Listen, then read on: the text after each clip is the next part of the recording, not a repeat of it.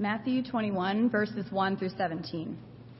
Now when they drew near to Jerusalem and came to Bethphage, to the Mount of Olives, then Jesus sent 2 disciples, saying to them, Go into the village in front of you, and immediately you will find a donkey tied and a colt with her.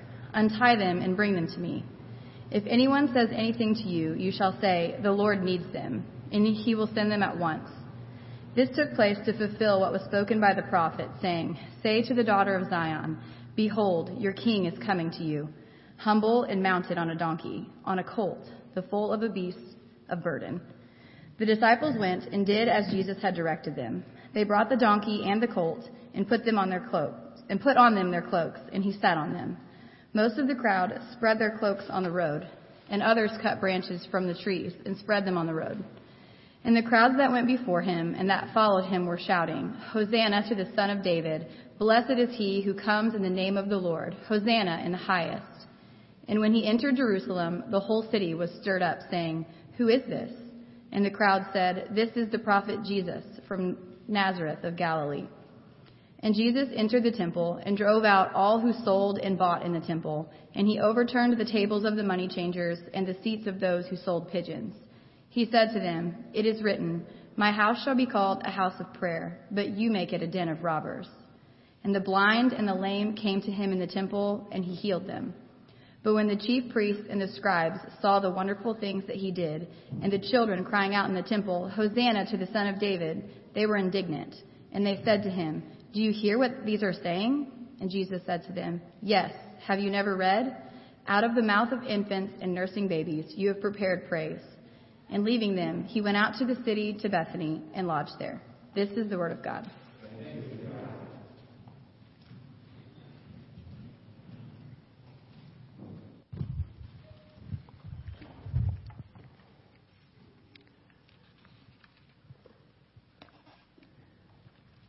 In our passage today, we find Jesus entering the city of Jerusalem with his disciples and a massive entourage of pilgrims who have come to worship God at the Feast of the Passover.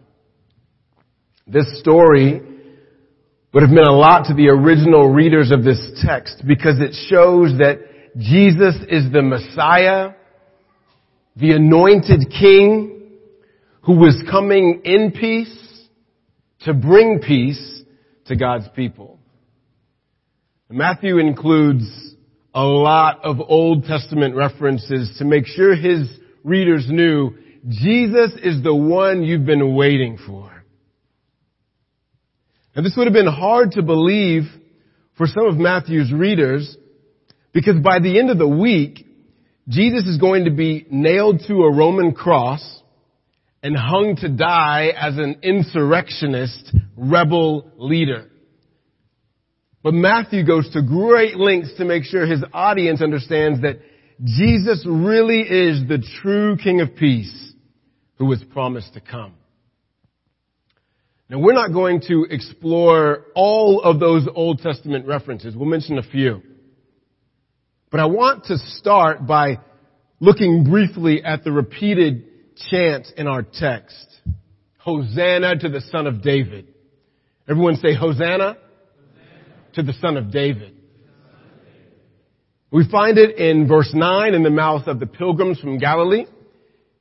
Then we have it repeated in the song of the children in the temple in verse 15. Hosanna comes from the Hebrew and it means save us now. Save us now. It's related to what John Mark just talked about. I don't know about you, but for the last few months I've been praying a lot. Lord, save us now. Your kingdom come. Save us now. Rescue us. It was used by pilgrims who were approaching Jerusalem for one of the national feast days as they sung Psalm 118. Now to kind of get the picture of what this looked like, if you've ever been to an OU football game, you might get an idea of what this was like. I'm not trying to put on blast people who are not going to OU football games. That is totally all right to wear all the orange you want. But I feel like this might be an illustration that can resonate with many of us. Have you ever been to an OU football game and either you're walking south through Campus Corner in Norman or you're walking north on Jenkins and you happen to holler out, Boomer, you're going to get a response. People are going to respond with sooner. Now I know not all of us as soon as in here, but we've all heard the chant. In fact, everyone knows it. In Norman, in Stillwater, in Austin, in Florida, people know the chant. They all know it. Everyone knew it. And as these pilgrims would hike uphill to enter the mountainous city of Jerusalem, they would sing these psalms of ascent. And the last song of ascent was Psalm 118, where it culminates with these words, Hosanna! Save us, we pray, O Lord. O Lord, we pray, give us success. Blessed is he who comes in the name of the Lord. We bless you from the house of the Lord. The Lord is God, and he has made his light to shine upon us. Bind the festal sacrifice with cords up to the horns of the altar. You are my God, and I will give thanks to you. You are my God, I will extol you. Oh, give thanks to the Lord, for he is good, for his steadfast love endures forever. And this would resonate throughout the city. Hosanna, O Lord. Hosanna, O Lord. Lord, save us. Lord, come to our rescue. By the time Matthew writes this word, Hosanna would have been more like a praise to God, like hallelujah. That's Hosanna. Save us, Lord. As for the Son of David, there's a lot we could say. I'll just say this. If you've read your Old Testament, you know this. If you don't, you can go back and read it. That David was the favored king of Israel. God had made a promise to David that one of his sons, one of his descendants, would sit on his throne. And his kingdom would be blessed by God. Such that it would be an everlasting kingdom that would never end. It would be a place of peace where God's people wouldn't have to suffer oppression or injustice or despair. God would provide for his people through a son of David who would give them true rest from their enemies. From the very beginning of Matthew's book, the very first verse, Matthew's been trying to convince us that Jesus is the Son of David. Jesus, the one from Nazareth in Galilee, is the anointed Son of David who would bring everlasting peace to God's people. So when the pilgrims and the children in this passage shout, Hosanna to the Son of David, what Matthew is telling us is that Jesus is the one you've been waiting for.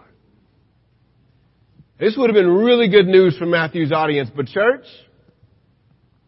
this is also really good news for us. What I believe the Holy Spirit wants to convince us of this morning is that Jesus is the one we've been waiting for. Now, I want to take a second and just articulate some of the things I know we've been waiting for.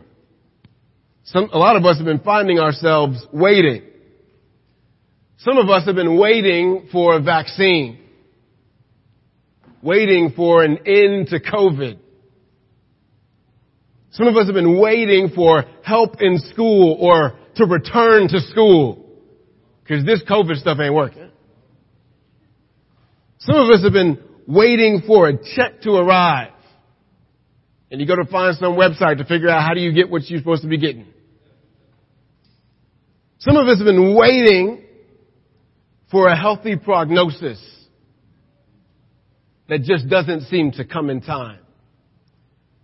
Some of us have been waiting for somebody to just ask us out just once. Some of us have been waiting for somebody to say yes. Some of us have been waiting for reliable transportation. Some of us have been waiting for our spouse to make changes. Some of us have been waiting for the right job. Some of us have been waiting for retirement. Some of us have been waiting for an opportunity. Others waiting for recognition. Others waiting for affirmation. Others waiting for confession. Others waiting for forgiveness. What I believe the Holy Spirit wants to say is that the appropriate response in all of our waiting is Hosanna to the Son of David. That if we're looking for our hope in any other places, we want to keep praying for those things. We want to keep waiting for those things. We want to keep hoping for those things. But even if we get those things, it's not going to satisfy our hearts. What we need is Hosanna to the Son of David. He's our true hope. He's the one we've been waiting for. We'll talk about is some reasons how we know that Jesus, the one from Nazareth. Here's a few points. The first thing to notice is that in this text is that Jesus knows what we don't know. If we're waiting, it proves that we don't know some things. But Jesus is God, friends. Jesus is the second person in the Trinity. He is God the Son who has always existed with the Father in the fellowship of the Holy Spirit. Jesus was born as a human being. At the beginning of Matthew's book, he already told us, he said, this ain't just no human being here. This is Emmanuel. This is God with us who's being born to the Virgin Mary. God came to live with his people, to save his people.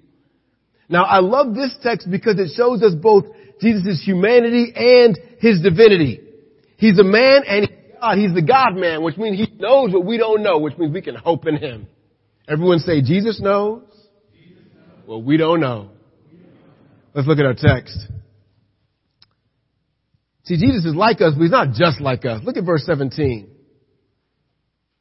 And leaving them, he went out of the city to Bethany and lodged there. Sounds pretty normal. We end the whole passage with this verse. Jesus had a pretty full day. He's going to leave. He's going to go out to Bethany and lodge. Find a place to sleep. God had to sleep. God had to sleep.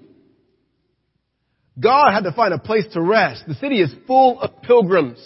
Scholars say that Jerusalem would usually hold about 30,000 people, but during Passover, during this feast, it would hold 180,000 people. 6 times as many people would be in Jerusalem, trying to find a place to sleep.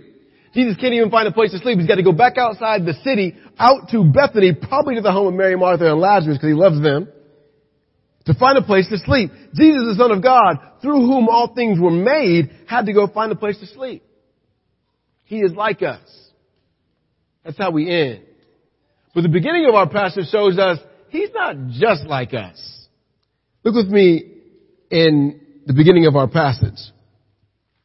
Now when they drew near to Jerusalem and came to Bethphage to the Mount of Olives, Jesus said, untie them and bring them to me. If anyone says anything to you, you shall say, the Lord needs them and he will send them at once. Skip down with me to verse 6. The disciples went and did as Jesus had directed them. They brought the donkey and the colt and put on them their cloaks and he sat on them. Now did you catch what just happened? Jesus just predicted the future exactly. He's about 2 miles outside of the city. He says, here's what you're going to do. I'm sending 2 of you because it's an important mission. Here's what you're going to do. You're going to go into the next town. As soon as you get to town, look around. You're going to see a donkey and a colt tied up. What you're going to do is untie that colt. Bring that colt to me. If anybody asks what's happening, I want you to say, the Lord needs them. And they're not going to just let you walk away. They're going to send you these donkeys. They're going to send them to you. Because they're going to send them to me. These folks will willingly let you walk away with their transportation. This ain't some kind of Jedi power that Jesus is demonstrating. This is the God of the universe who spoke creation into being, who by the word of his power formed man from the dust, saying, just do what I say, and what seems impossible will be possible. What seems to be illogical will be seen to be true. What seems to be a waste of time will demonstrate the power of God. Listen, saints, this point is important. Jesus is the trustworthy God. He's the one who calls you brother. And if he is calling you to do something that seems impossible, if he's calling you to do something that seems illogical, if he's calling you to do something that seems like a waste of time, let me tell you, He is like us, but he is not just like us. He knows what we don't know. He knows the intricate details of our past, our present, our future, and he can make something come out of nothing. He can make possibilities out of the impossible. He can make sense out of confusion. We obey his word. If he's calling you to have one more conversation with that family member, do it. He knows what he's telling you. If he's calling you to love that enemy, do it. He knows what he's telling you. If he's calling you to submit to that unjust boss, do it. He knows what he's telling you. If he's calling you to wait for one more season or 3 or 20, do it with a happy heart because he knows what he's telling you. Jesus is the one who brings order to the universe. He's the one in whom everything will be seen to make sense, which means you can trust him. Just be faithful to do what he says. Jesus knows what we don't know. That's why he's the one we're waiting for. The second reason why we know Jesus is the one we wait for is that Jesus is the King of Peace. Everyone say, Jesus is the King of Peace. Listen, the prophet Zechariah expressed what the King of Peace that we talked about earlier, what this anointed king would look like in Zechariah chapter 9, verse 9. I'm going to read it for you. If you have time this week, I encourage you to go back and look it up with relation to this passage.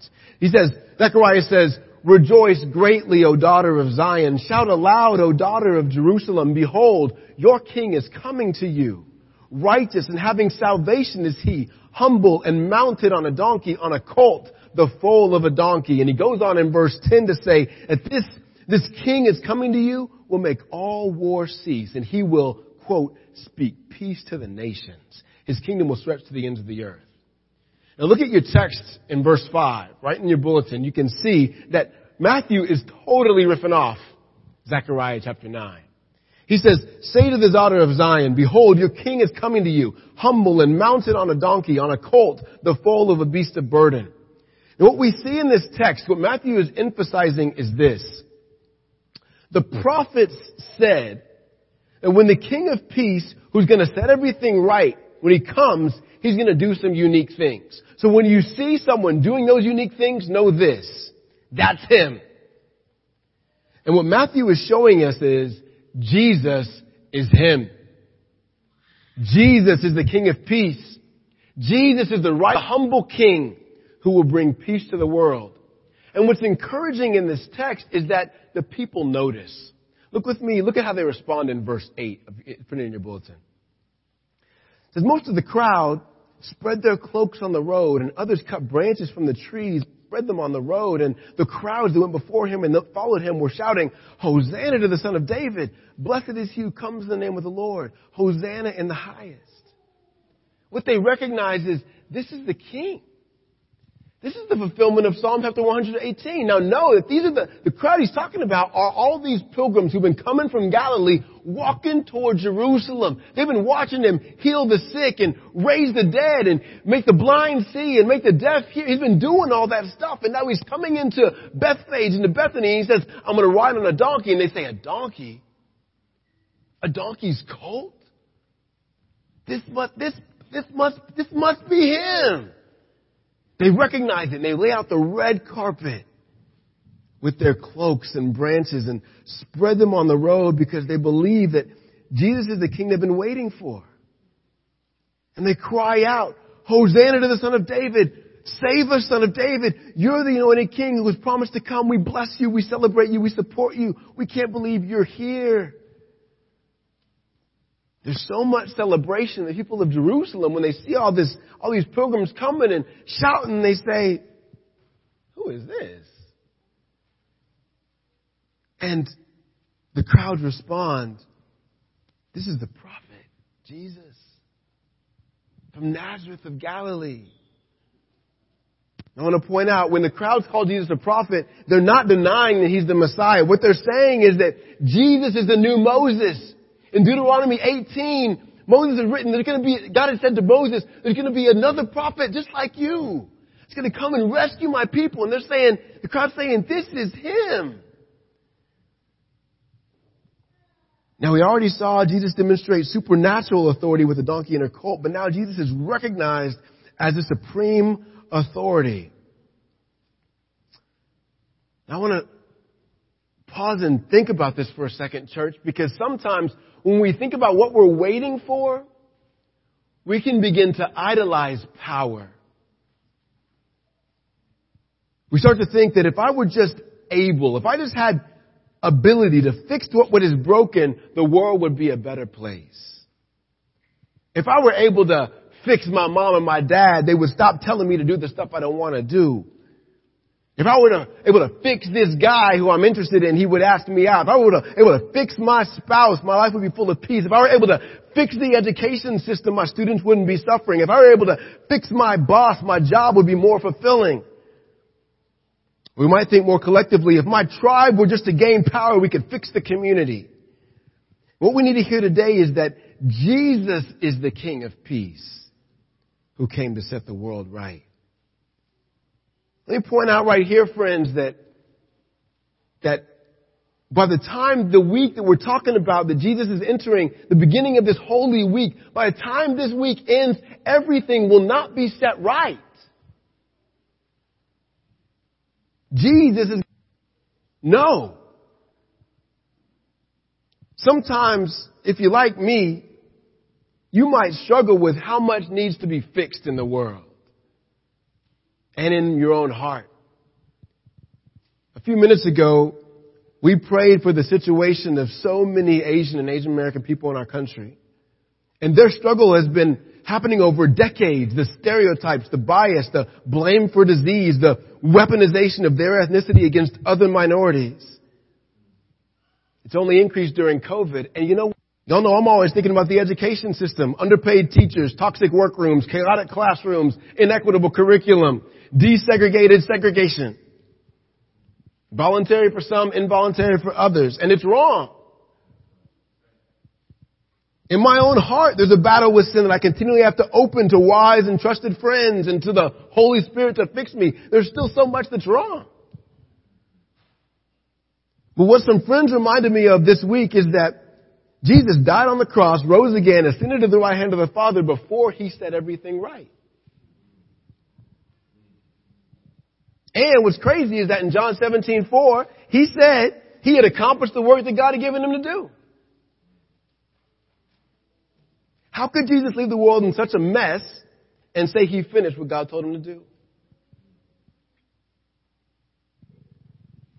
Listen, our hope is in Jesus, the King of Peace. When we die, everything will not be made right. What we know is that Jesus is going to come back. He's going to make everything right. Everyone who has recognized Jesus as the King of Peace will inherit the new creation, where everything old will be fully new, where God will wipe away every tear from every eye. If you're here today and you're looking to something other than Jesus for true peace, you're not going to find it. It will only be found in Jesus. Turn to him, surrender to him. He will forgive you and he will give you his peace. So that regardless of what you're facing in your life, you'll have assurance that Jesus is with you and he's going to come back. He's going to make everything right. Jesus is the King of Peace. And then what he'll do is as he works on satisfying your soul, he's going to send you back into that community that's broken, into that system that's broken, into that relationship that's broken. And as we die to ourselves, he's going to bring resurrection life. He's going to empower us to be peacemakers because Jesus is the King of Peace. That's why we hope in him, friends. The third reason we hope in Jesus the King of Peace. Why we say Hosanna to the Son of David. This is the last point. But it's deep. Is this reality? You can't buy God's favor. You can't buy God's favor. I'm not even asking you to repeat that one. I just encourage you to say it in your heart. Say, I can't buy God's favor in your own heart. You can't buy God's favor. And that is really good news. Jesus rides into Jerusalem on a donkey and the whole city is stirred up. And the first place he goes is to the temple. He doesn't go to Herod's palace, even though there's certainly injustice happening there. He doesn't go to the marketplace where certainly people are being swindled there. He goes to the temple. He goes to God's people. He says what Peter says in 1 Peter 4, it's time for judgment to begin at the household of God. Now I want you to listen to what the judgment's like. Now first, before we get to what Jesus actually does in the temple, I want to bring you into this scene because we got to picture what this is like, friends. First thing to know is that the temple we're talking about is not a church building. It's not like Jesus walked into a church building. What's known as the temple in this time is an outdoor complex that's 35 acres large. Now what that means is, so Citadel Park, a little bit further north, been to Citadel Park, that's 40 acres. So think about the size of Citadel Park minus about 1/8, and you know what we're talking about. This is a massive outdoor complex. And these pilgrims would arrive in Jerusalem, probably not from the east, and there would be these temple steps you would walk up that are 214 feet wide. Now, my arm span is about 5'9". So it would take about 35 of me. That's how wide these steps are. So these pilgrims are journeying up into the temple. It took them, and as you think of the steps, they're going to see this massive stone wall. The wall itself took 8 years to build. It's 1 mile in circumference.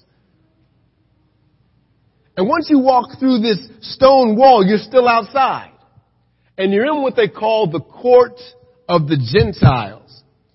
If you're not a Jew, this is the only place you could gather. So you probably see a mix of a lot of Jews from Jerusalem and Galilee, but you also see some Gentiles that aren't Jews. They're all gathering here. And if you're not a Jew and you try to go closer to the Temple Mount where they actually do the sacrifices, you could be killed. But in this court of the Gentiles on the outside of the temple, traders would set up shop. Now when you came to worship at the temple for one of these feasts, you had to bring 2 things. You had to bring a temple tax and you had to bring a sacrifice. Now the temple tax was half a shekel. It was paid by most of the adult Jews. And it could only be paid in a certain kind of currency. It was called a Tyrian shekel. You had to give them a Tyrian shekel. So any of your little Roman Bitcoin stuff they wouldn't accept. You gotta get a shekel. So when you get into the court of the Gentiles, you gotta trade, you gotta change your money. And you can imagine that if the trading of currency is, say, 1 Roman Bitcoin for your 5 shekels, then we should go up that price for ourselves. So you gotta change out your money. Now, if you came all the way from the north, all the way from Galilee, you probably didn't walk with your sheep the whole way or carry your lamb on your shoulder. So when you get there, you got to go buy your animal for sacrifice. That's what you do when you come to the temple. You present the best offering you have to God and you sacrifice it. So you got to change out your money and you got to get your sacrifice. You got to go pay for your sacrifice. But again, you can only bring out in this court of the Gentiles. Right? Now what we see in our text is that when Jesus starts flipping over tables, what he's doing, he's upsetting the tables of the money changers and he's disrupting the seats of those that sold pigeons. Now why do you say pigeon? Because back in Leviticus chapter 5, what God told the people was that if you can, you want to bring a perfect spotless lamb to come and sacrifice to God because he deserves your best.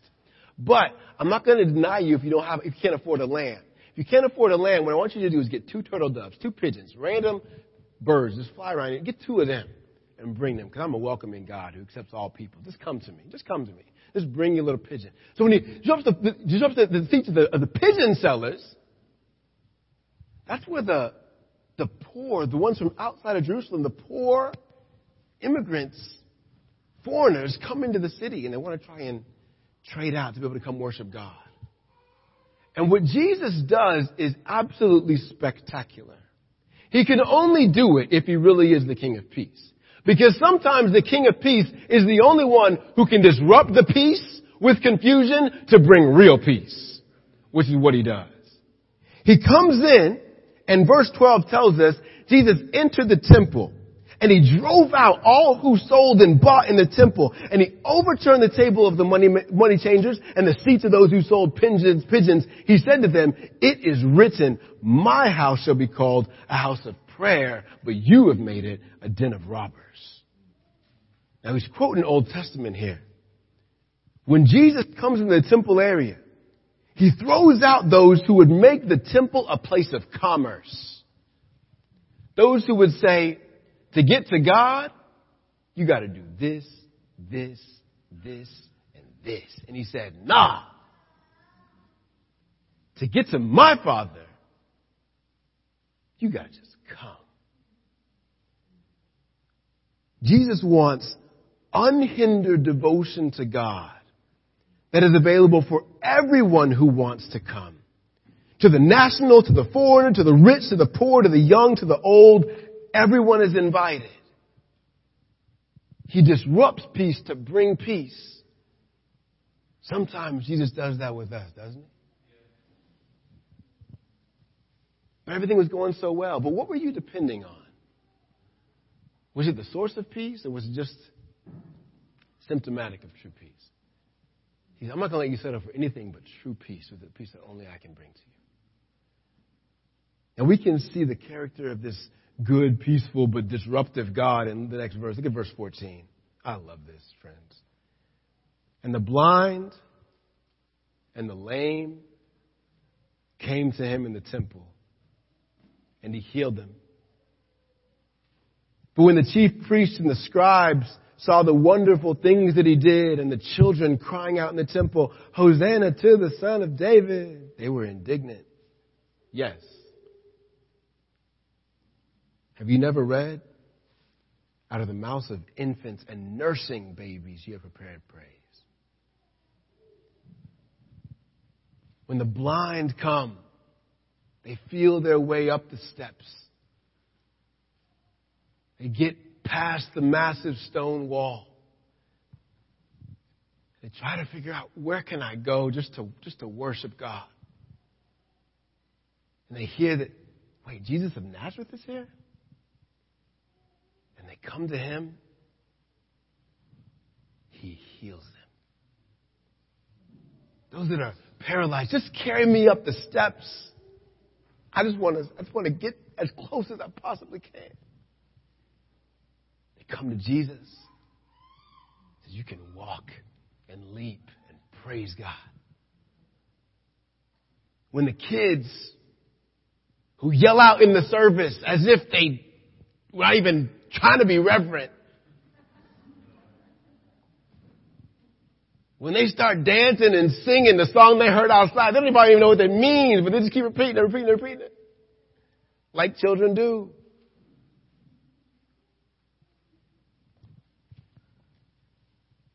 But what he receives is the praise of the children. This is the God who defends the weak and welcomes the broken. This is the God who fixes the physically wounded and the emotionally wounded. Jesus, at the end of this passage, quotes Psalm chapter 8. Which, if you go back and read Psalm chapter 8, the first two verses say this, says, O Lord, our Lord, how majestic is your name in all the earth. You have set your glory above the heavens. Out of the mouth of babies and infants, you have established strength because of your foes, to still the enemy and the avenger. It says, my glory is above the heavens. But if you don't think you're good enough to come and worship me, listen to this. I get praise from the nursing baby. I get praise from the child who's running up and down the aisles. I welcome anybody who wants to come to me. I don't turn you away. This is our God, whose strength is established by the mouth of babies and infants, who stills all those who would silence those who want to worship him. God is on high, but he looks low. You can't buy God's favor. You can't purchase God's favor. Listen, some of you came in here today limping. Maybe the week was hard and you sinned more than you planned when you left last week. Maybe you came in here not wanting to sing songs because you didn't feel worthy enough to sing. You don't want to take communion because you haven't performed well enough this week. You're limping. Maybe you came in here limping because the week was hard, because you experienced significant loss. You lost a close friend. You lost identity. You lost security. You feel vulnerable and hurt. Maybe you're limping in because the week was hard, because you came face to face with your own frailty. You got sick or you're still sick. You didn't achieve something you set out to do. You weren't as strong as you thought you should be. You know what Jesus says to all of us that limp to him? He says this. He says, if you're hungry, come. If you're thirsty, come. If you're hurting, come. If you're broken, come. If you're guilty, come. If you're ashamed, come. Come. Everyone who thirsts, come to the waters. And he who has no money, come, buy and eat. Come, buy wine and milk without money and without price. Why do you spend your money for that which is not bread, and your labor for that which does not satisfy? Listen diligently to me, and eat what is good, and delight yourselves in rich food. That's Isaiah 55, 1 and 2. He says, come. Just come to me. Just come to me. I'm the one you're waiting for. Just come to me. You can't buy God's favor. It's freely yours as a gift. Now we're about to take communion. And I want to just point out one aspect of this passage I think is one that gives me one of the most hope. One piece of hope. You know, Jesus, when he walks in the temple, starts disrupting stuff. He calls out to those people, both the buyers and the sellers. That's interesting. He says, you've made this my house of prayer. You made it a den of robbers. A den of robbers. A den of robbers. You made it a hideout for criminals. That's what you've done in my place of worship. But I want you to notice that Jesus doesn't give up on those robbers. Because in less than a week's time, he's going to surrender himself. And he's going to be led out to a mount. And he's going to be crucified as a robber for all those who sinned against them. And while he's on that cross between two thieves, he's going to say, Father, forgive them. They don't know what they're doing. He's going to turn to one of those robbers. He's going to say, today, you just turn to me. Today, you will be with me, robber, in paradise. See, we serve a King of peace, who is the promised Son of David, who is our true hope. I don't know exactly what you're waiting for today, but I got an idea. And if it's similar to what I'm waiting for, we need to hear today is that the answer we are waiting for is Hosanna to the Son of David. He's coming, friends. He's going to make everything right. As we take communion today, let's remember that Jesus is the one who satisfies us. That we commemorate his death until he comes again. And he is coming. He's going to set everything right. Why don't you bow your head with me and pray. Hosanna to the Son of David. Hosanna to the Son of David. Save us, Lord, we pray. You know exactly where every heart is right now in this room. You know exactly what we need right now. And God, I pray, I thank you, Lord, that Jesus is the King who rides humbly on a donkey, who heals the lame and the blind, and who welcomes any child who wants to call on him. I pray for my friends, you would help us to hope in you. Thank you, Lord. Thank you, Lord. Hosanna to the Son of David. Pray this in Jesus' name.